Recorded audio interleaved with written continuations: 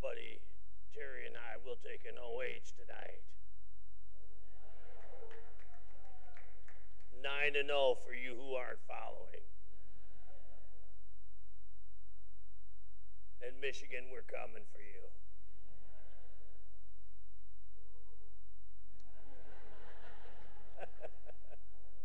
I love this church. Come on. Dear Heavenly Father, I am surprised by you. Your nature is infinite,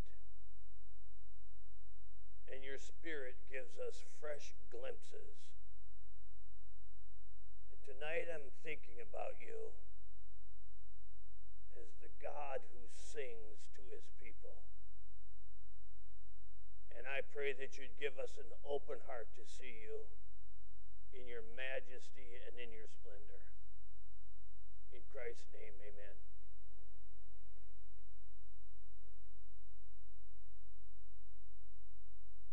Perhaps the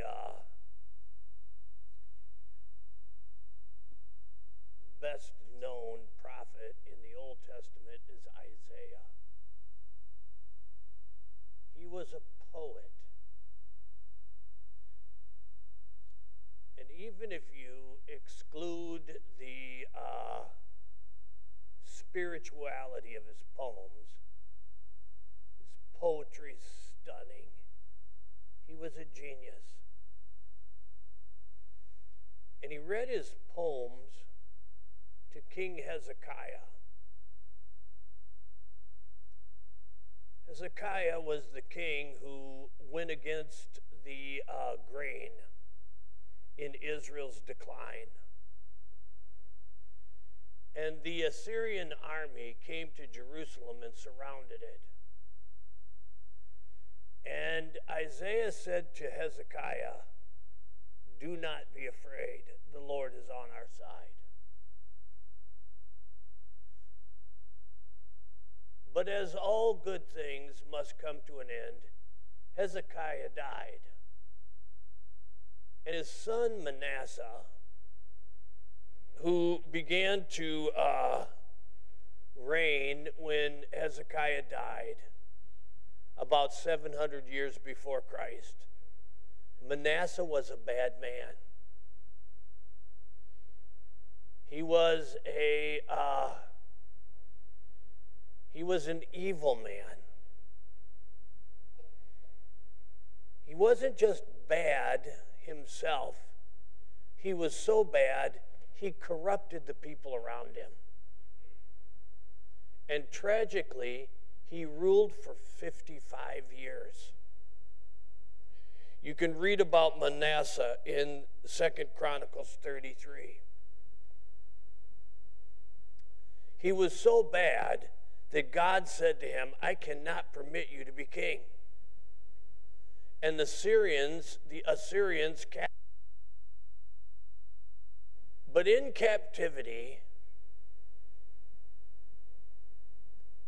Manasseh remembered his dad, Hezekiah. And in captivity, he cried out to the name of the Lord. And the Lord rescued him and caused the king of Syria to put Manasseh back on the throne. And for the few years he reigned after, he tried to make up for all the bad he had done. The problem is, he had hopelessly corrupted his son Ammon. And his son Ammon only reigned for 2 years. But the author of the Chronicles said he may have been the most evil king in Judah's history.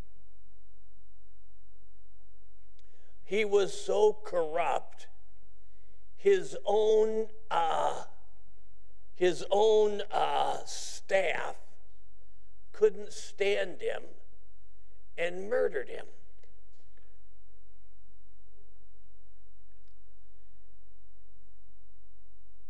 And they put his 8-year-old son, Josiah, on the throne in his place. Josiah was 8 years old, 640 years before Christ. And he ruled until 609. The first 8 years of his rule, we don't know much. But we know when he was 16, according to 2 Chronicles 34 and 35, he began to seek the Lord. And when he began to seek the Lord, he saw all the idols that his grandfather and father had put in Jerusalem and all over the land. And he simply said, I'm going to dismantle this. There will not be an idol left here when I'm done. It wasn't enough for him to start getting rid of the idols. He also went up to the temple that had been abandoned. Manasseh abandoned the temple. He let it fall into decay. Nobody took care of it. It was a wreck. And Josiah said, I'm tearing down all the idols and I'm repairing the temple. And he funded the repairing of Solomon's temple. And while they were repairing the temple, they found a niche that had been sealed. And when they opened the niche, they found probably the book of Deuteronomy.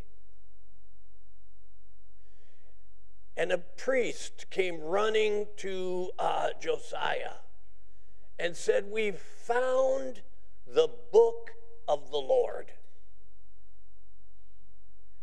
And Josiah said, read it to me. And the priest took turns reading to Josiah the entire book of Deuteronomy. And when Josiah heard the book of Deuteronomy, he tore his clothes and repented and said, surely, if God is just, we are in bad trouble.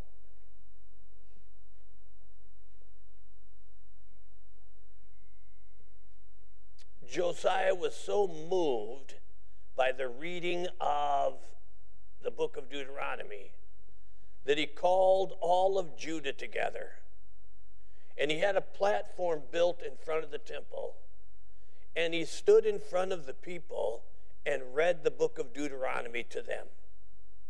And he asked them to join him in national repentance.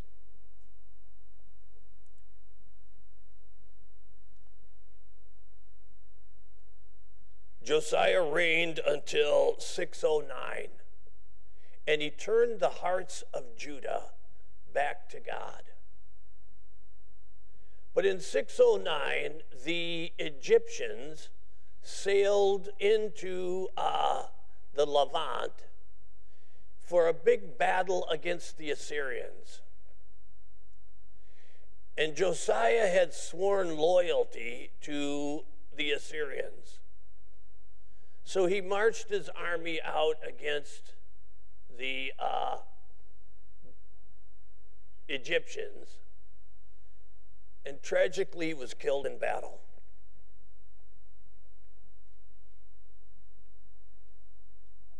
And his sons and grandsons took after Manasseh's father and grandfather and not him.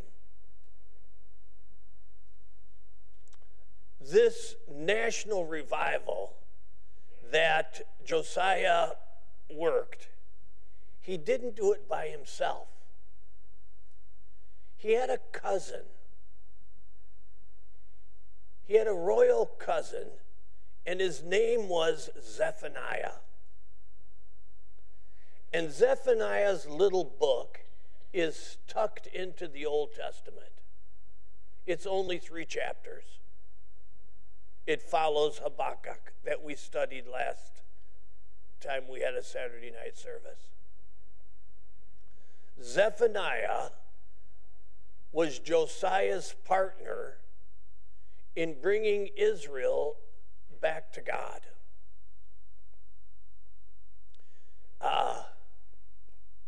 Zephaniah's family line traced back to Hezekiah. We know that from Zephaniah chapter 1. The word of the Lord came to Zephaniah, the son of Cushai, the son of Gedaliah, the son of Amariah, the son of Hezekiah.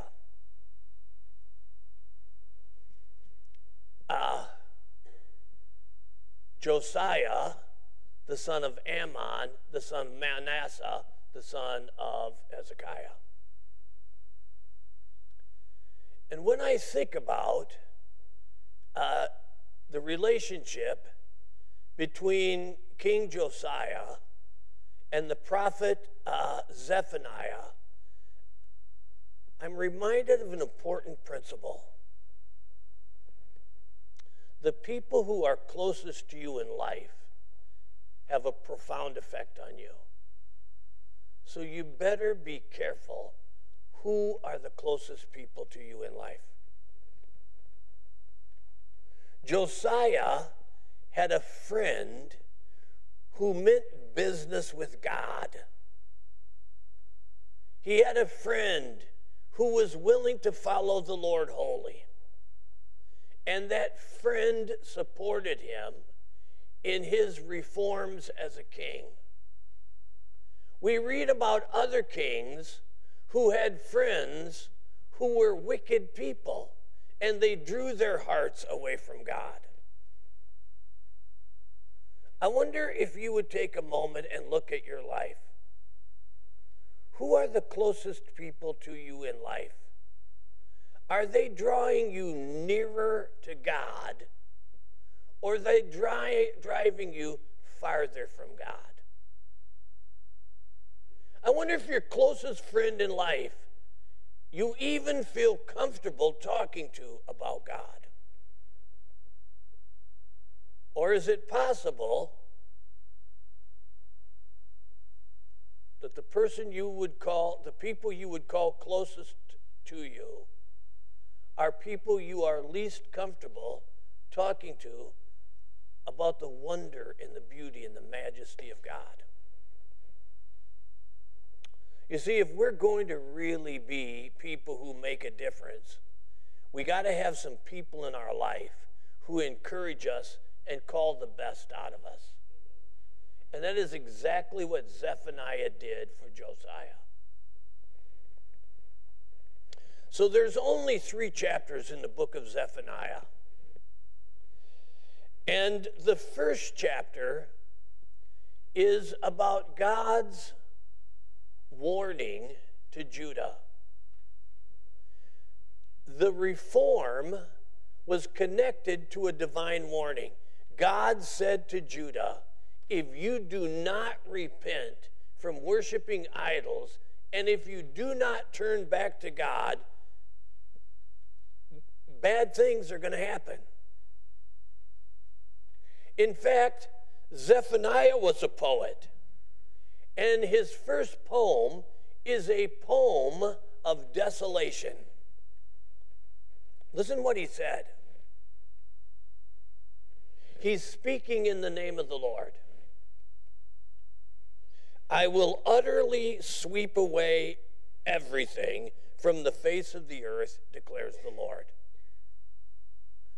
All right. In poetry, I do my best to get the image in my head. I can imagine a tornado that blows through and sweeps away everything. When the tornado leaves, all that's left is brokenness. God said to Judah, you are my chosen people, but you've gone so far from me that I need to make a clean sweep and start all over if you don't repent. I will sweep away man and beast. I will sweep away the birds of the sky and the fish of the sea, and the rubble with the wicked. I will cut off mankind from the face of the land, declares the Lord. I will stretch out my hand against Judah and against the inhabitants of Jerusalem. I will cut off from this place the remnant of Baal and the name of the idolatrous priests and the priest, those who bow down on the roofs to the hosts of heaven. Those who bow down and swear to the Lord, yet swear by Milcom. Those who have turned back from following God, who do not seek the Lord or inquire of him.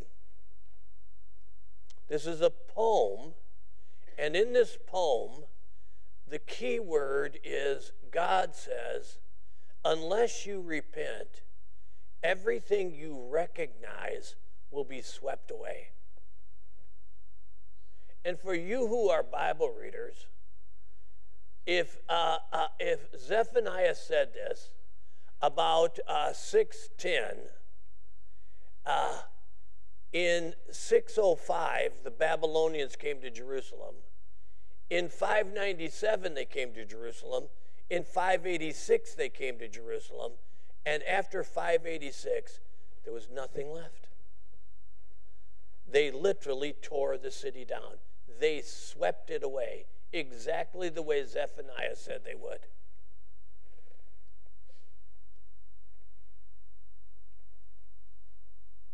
I wonder,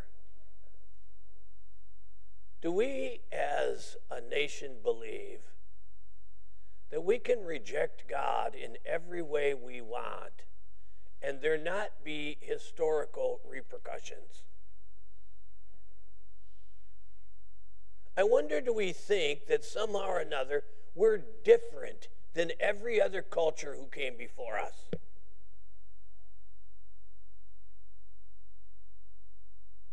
Is it possible that in our modern technological arrogance, we've lost the humility to learn from people like Zephaniah?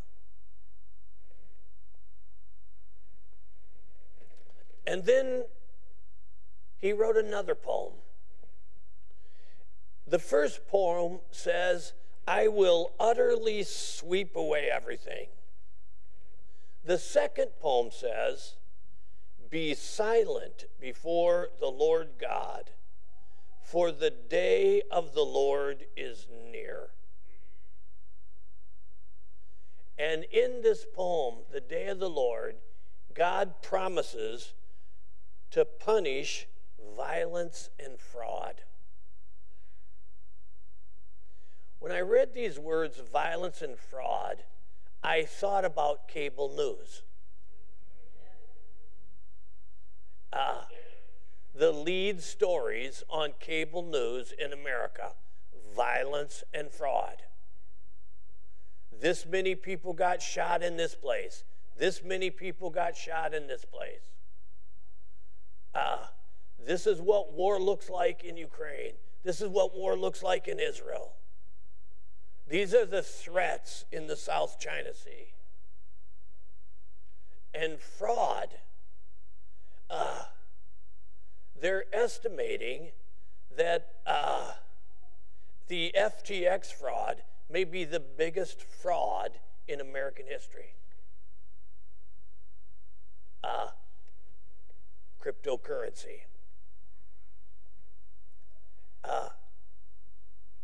The very words that the poet Zephaniah wrote 610 years before Christ are words that resonate on our TVs and radios today.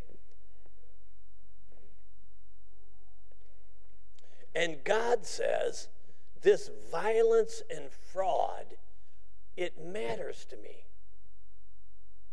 I am not indifferent to it. I'm not indifferent to 18 people dying in Maine. I'm not indifferent to the shooting at this school and the shooting at that school. I'm not indifferent to the fraud that becomes one story after another. And he says, because I am not indifferent to it, I intend to respond to it. He said, you've misunderstood me. In another poem, Zephaniah speaks for the Lord.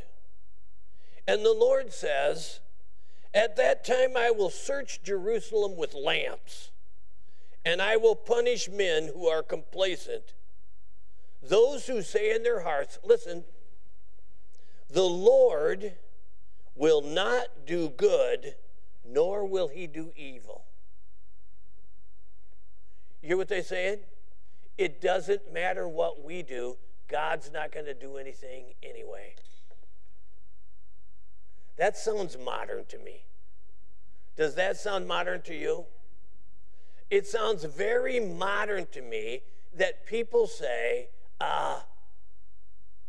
the idea that God is a God of providence was old 200 years ago, and we've just gotten too technologically advanced to believe something that antiquated.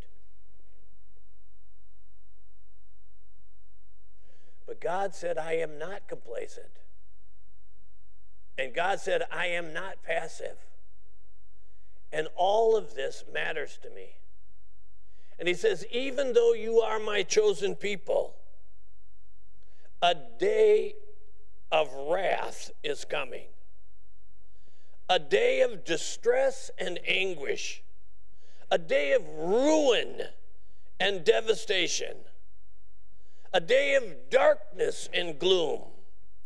A day of clouds and thick darkness.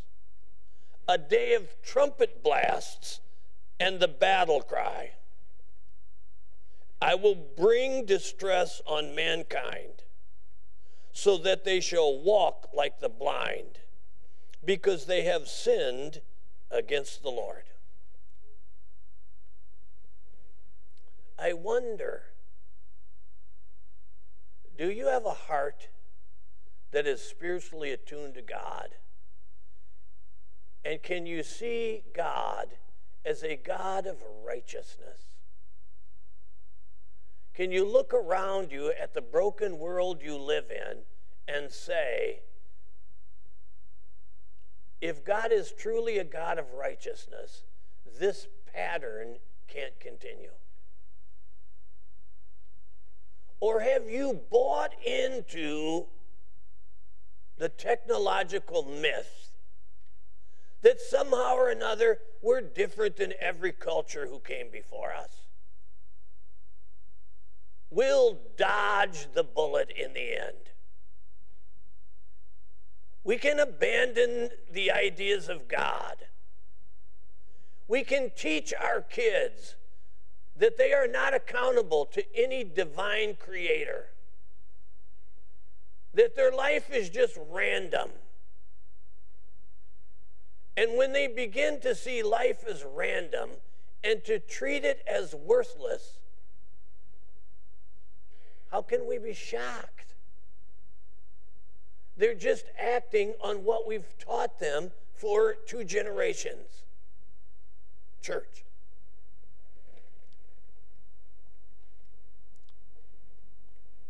And then God said, but Judah, don't think you're the only ones.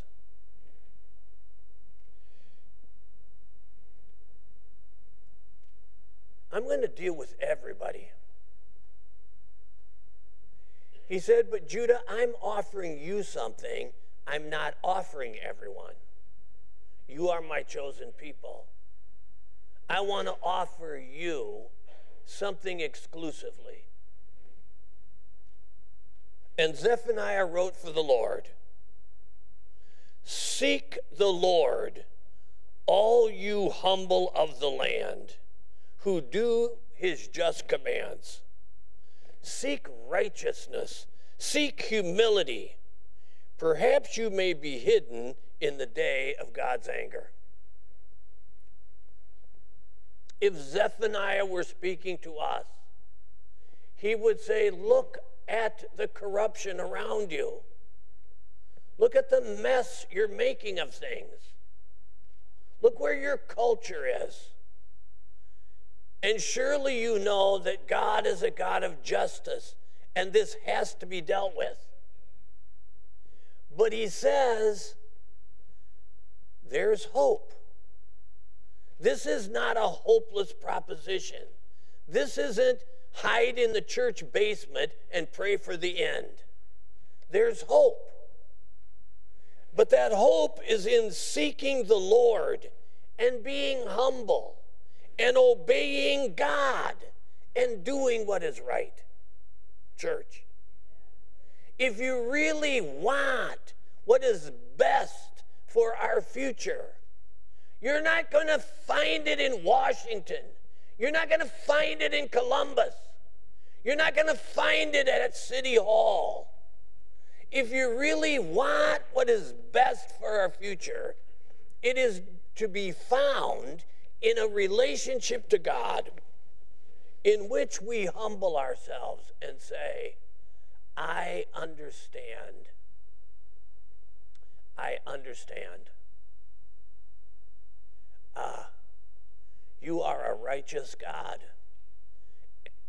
and we have not related to you in a healthy way.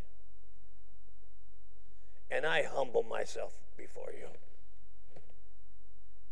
I'm asking you to help me live more consistently for your purpose. I seek you. I seek your righteousness. Jesus said the same thing when he said, seek ye first the kingdom of God and his righteousness, and all these things will be added to you.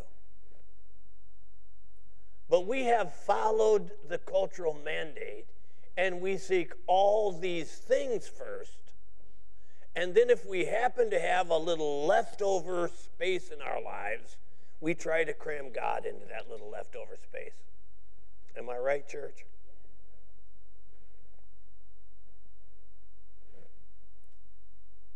And then Zephaniah said, you need to know that God doesn't just see your corruption.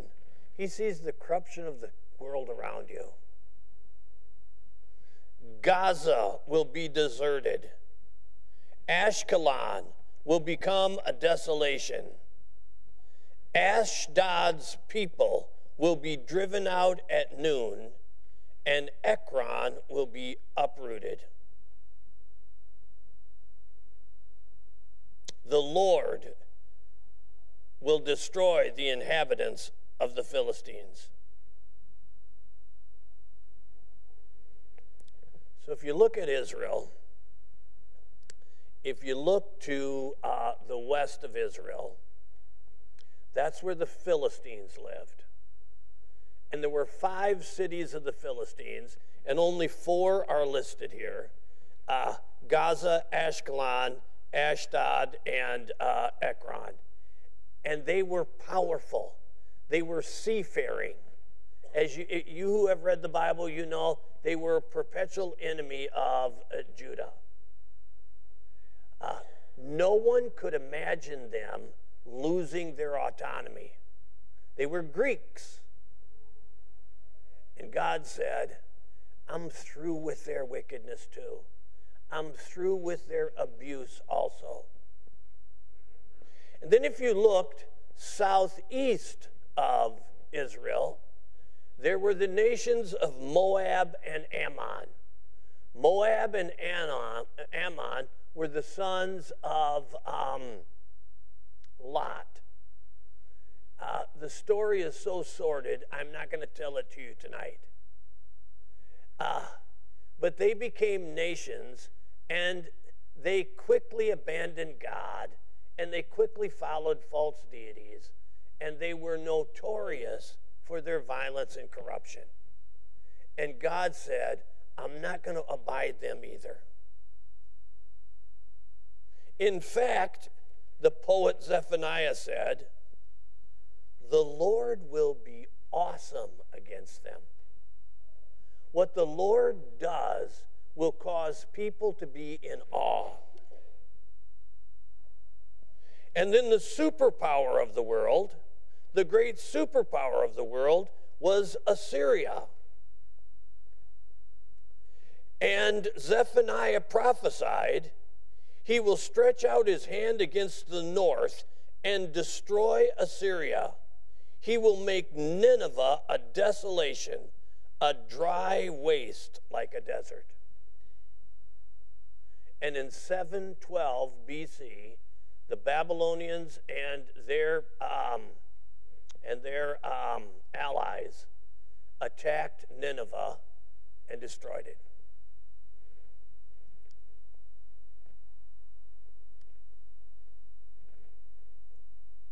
Zephaniah said, I want you to see the world the way God sees it.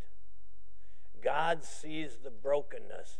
He sees the violence. He sees the fraud. He sees the corruption. And although he is a God who is patient, he's also a God who is just. And justice is coming. Can you watch cable news and say in your heart, God is a God of justice, and justice is coming?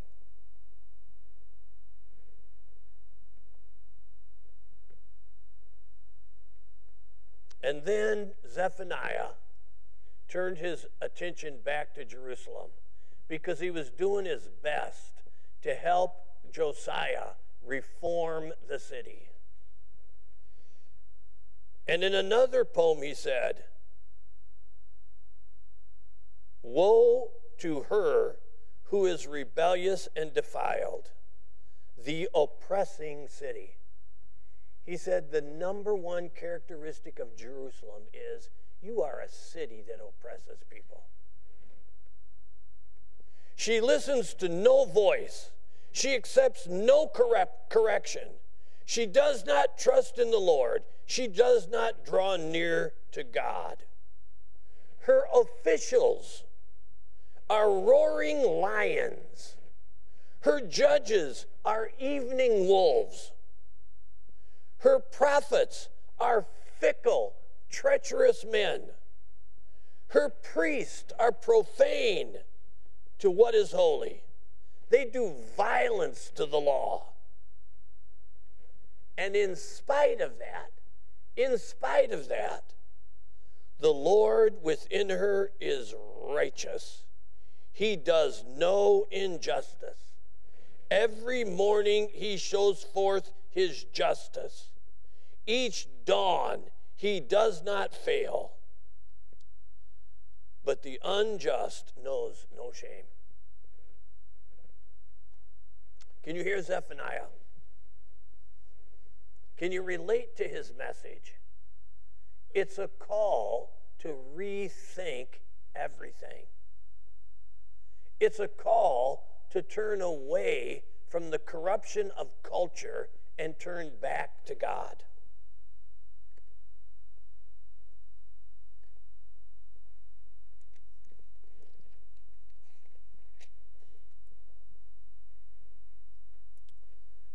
And now Zephaniah, he's discouraged us enough. When I read this, I feel the heaviness of it. Do you? But the book doesn't end there. By the grace of God, it doesn't end in the basement. God promises, for at that time I will change the speech of the peoples to a pure speech, and all of them will call upon the name of the Lord and serve him with one accord. Can you hear this? Zephaniah says the world is broken and God knows it. But he has a plan. And in his plan, he's going to work in people's hearts like yours and mine. The good things he's going to do aren't going to be done on network TV. The good things he's going to do in the hearts and in the minds and in the souls of people like us.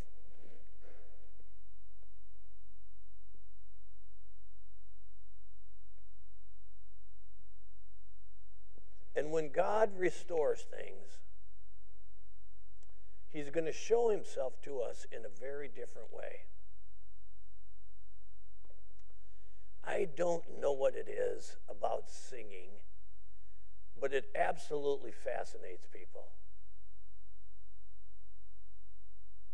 If you said to people, I'm going to do a lecture on the 5 virtues that will make your life 100% better, you might get 15 people to come.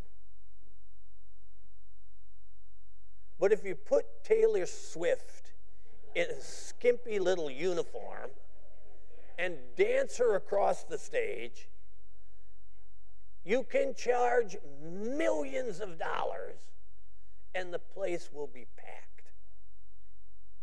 People love people who sing to them. I'm looking at some of you who can identify with, there was a day that people went insane to hear the Beatles sing, I Want to Hold Your Hand. Do you remember screaming and yelling? No? I think I saw some of you in some of those pictures. I mean, really, she was just 17, if you know what I mean. But the way she looked was way beyond compare. People love people who sing to them. I don't know why. I didn't get that genetic thing. If you want to ruin the mystique, just turn on a music video, turn the music down, and watch them, and look how foolish they look without any music. Anybody else out there as mean-spirited as I am?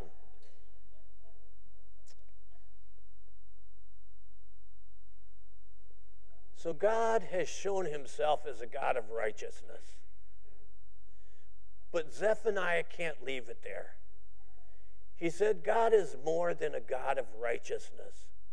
There is a part of his character that is surprising. In fact, it's shocking.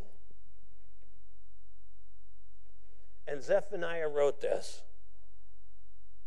the Lord your God is in your midst, a mighty one who will save. He will rejoice over you with gladness. He will quiet you by his love. He will exult over you with loud singing. I want to look at just 3 things. He will rejoice over you with gladness. When God whispers to us, no matter what's happening in our culture, when God calls us, no matter what's happening in our world, there is a meaning and a purpose. There's something about God, his nature, who he is, and the people who respond to him in faith, hope, and love create, stimulate gladness in the heart of God. In the very same way that violence and fraud annoys God, there is something in the human heart that has the capacity for God to say, you make me glad. Church, When I look at my life, if I have to get in a line, I do not want to get in the line of culture that annoys the Almighty. I want to be in the line that lines up and meets God in the kind of way that God says, I'm glad I know you. I'm glad you're mine. I'm glad you seek me. I'm glad you're drawn to me. Church, when God feels gladness, he responds and he will quiet you by his love. I don't know about you, but the world is traumatizing enough that I need spiritual comfort. Church. I have a large family, and it's always something. And I sometimes go to God, and I just simply say, I'm here for only one thing, and that's for you to quiet my heart. I just want a quiet heart before you, church. I don't want to worry about this kid and that grandkid, and I don't want to worry about this school problem, and I don't want to worry about this and that and this and that. I want to come to God and simply say, there's something about who you are, and when I'm around you in a healthy way, it quiets me. I look at the unfairness and the insanity of violence, and I say to God, I pray that you would quiet and comfort my heart. I look at families that have been torn apart by this latest conflict in Israel. I look at dads who have children who have been kidnapped, and they would do anything to get those kids back, but there's absolutely nothing they can do. I feel their helplessness.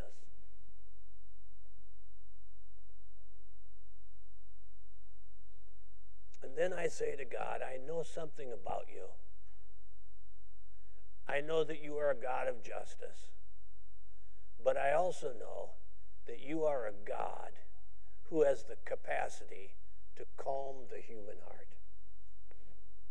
Church, Zephaniah says, God is a God who gives peace and calm to the human soul.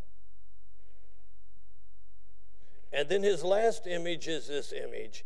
He will exult over you with loud singing.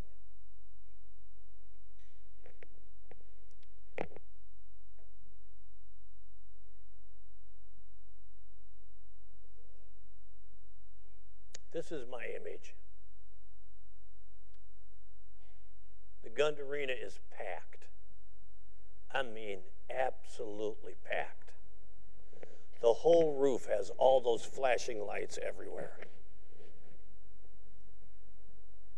I'm sitting on the, I'm sitting to the right of the left of the stage with my friend Dwight.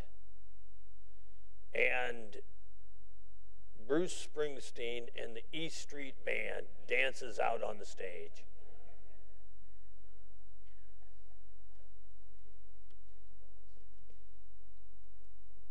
And the crowd is so loud you can't even hardly hear the band. And for 3.5 hours, the place is nuts. Until somebody finally ties up Bruce and drags him off the stage. And then we all go home. Do you believe in a God who says, I love singing to you?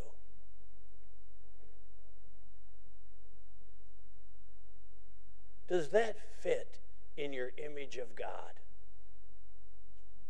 Does it fit in your image of God that there's something about his nature that he finds joy in singing for you. And I have to believe that he has an awesome singing voice. And if you believe in forever and not in just a one-night stand, then there must be a blank of a band. Church? Can you hear me? Zephaniah starts us, and he says, look around you. The world is whacked. And God is just. And doesn't that make you expect correction? But even when God corrects, it's not the whole of who he is. It's just a part of who he is. And even when he corrects, he has people in the world that he rejoices over with gladness. He has people in the world that he quiets with his love. And he has people in the world that he exalts over with loud singing. Church, there is an awesome God, and Zephaniah knew him well. And listen what he said. If you know God properly, you're going to experience a God who is glad that you're his. You're going to experience a God who has the riches of grace and mercy to comfort your heart. And you're going to experience a God who has delight in entertaining you with divine songs. Church, that is the God I want to follow. Our dear Heavenly Father, thank you for the book of Zephaniah. Thank you that it was written, and thank you that it was preserved. I pray for myself and everyone who's here tonight that we could feel the poetry the way you wanted us to feel it.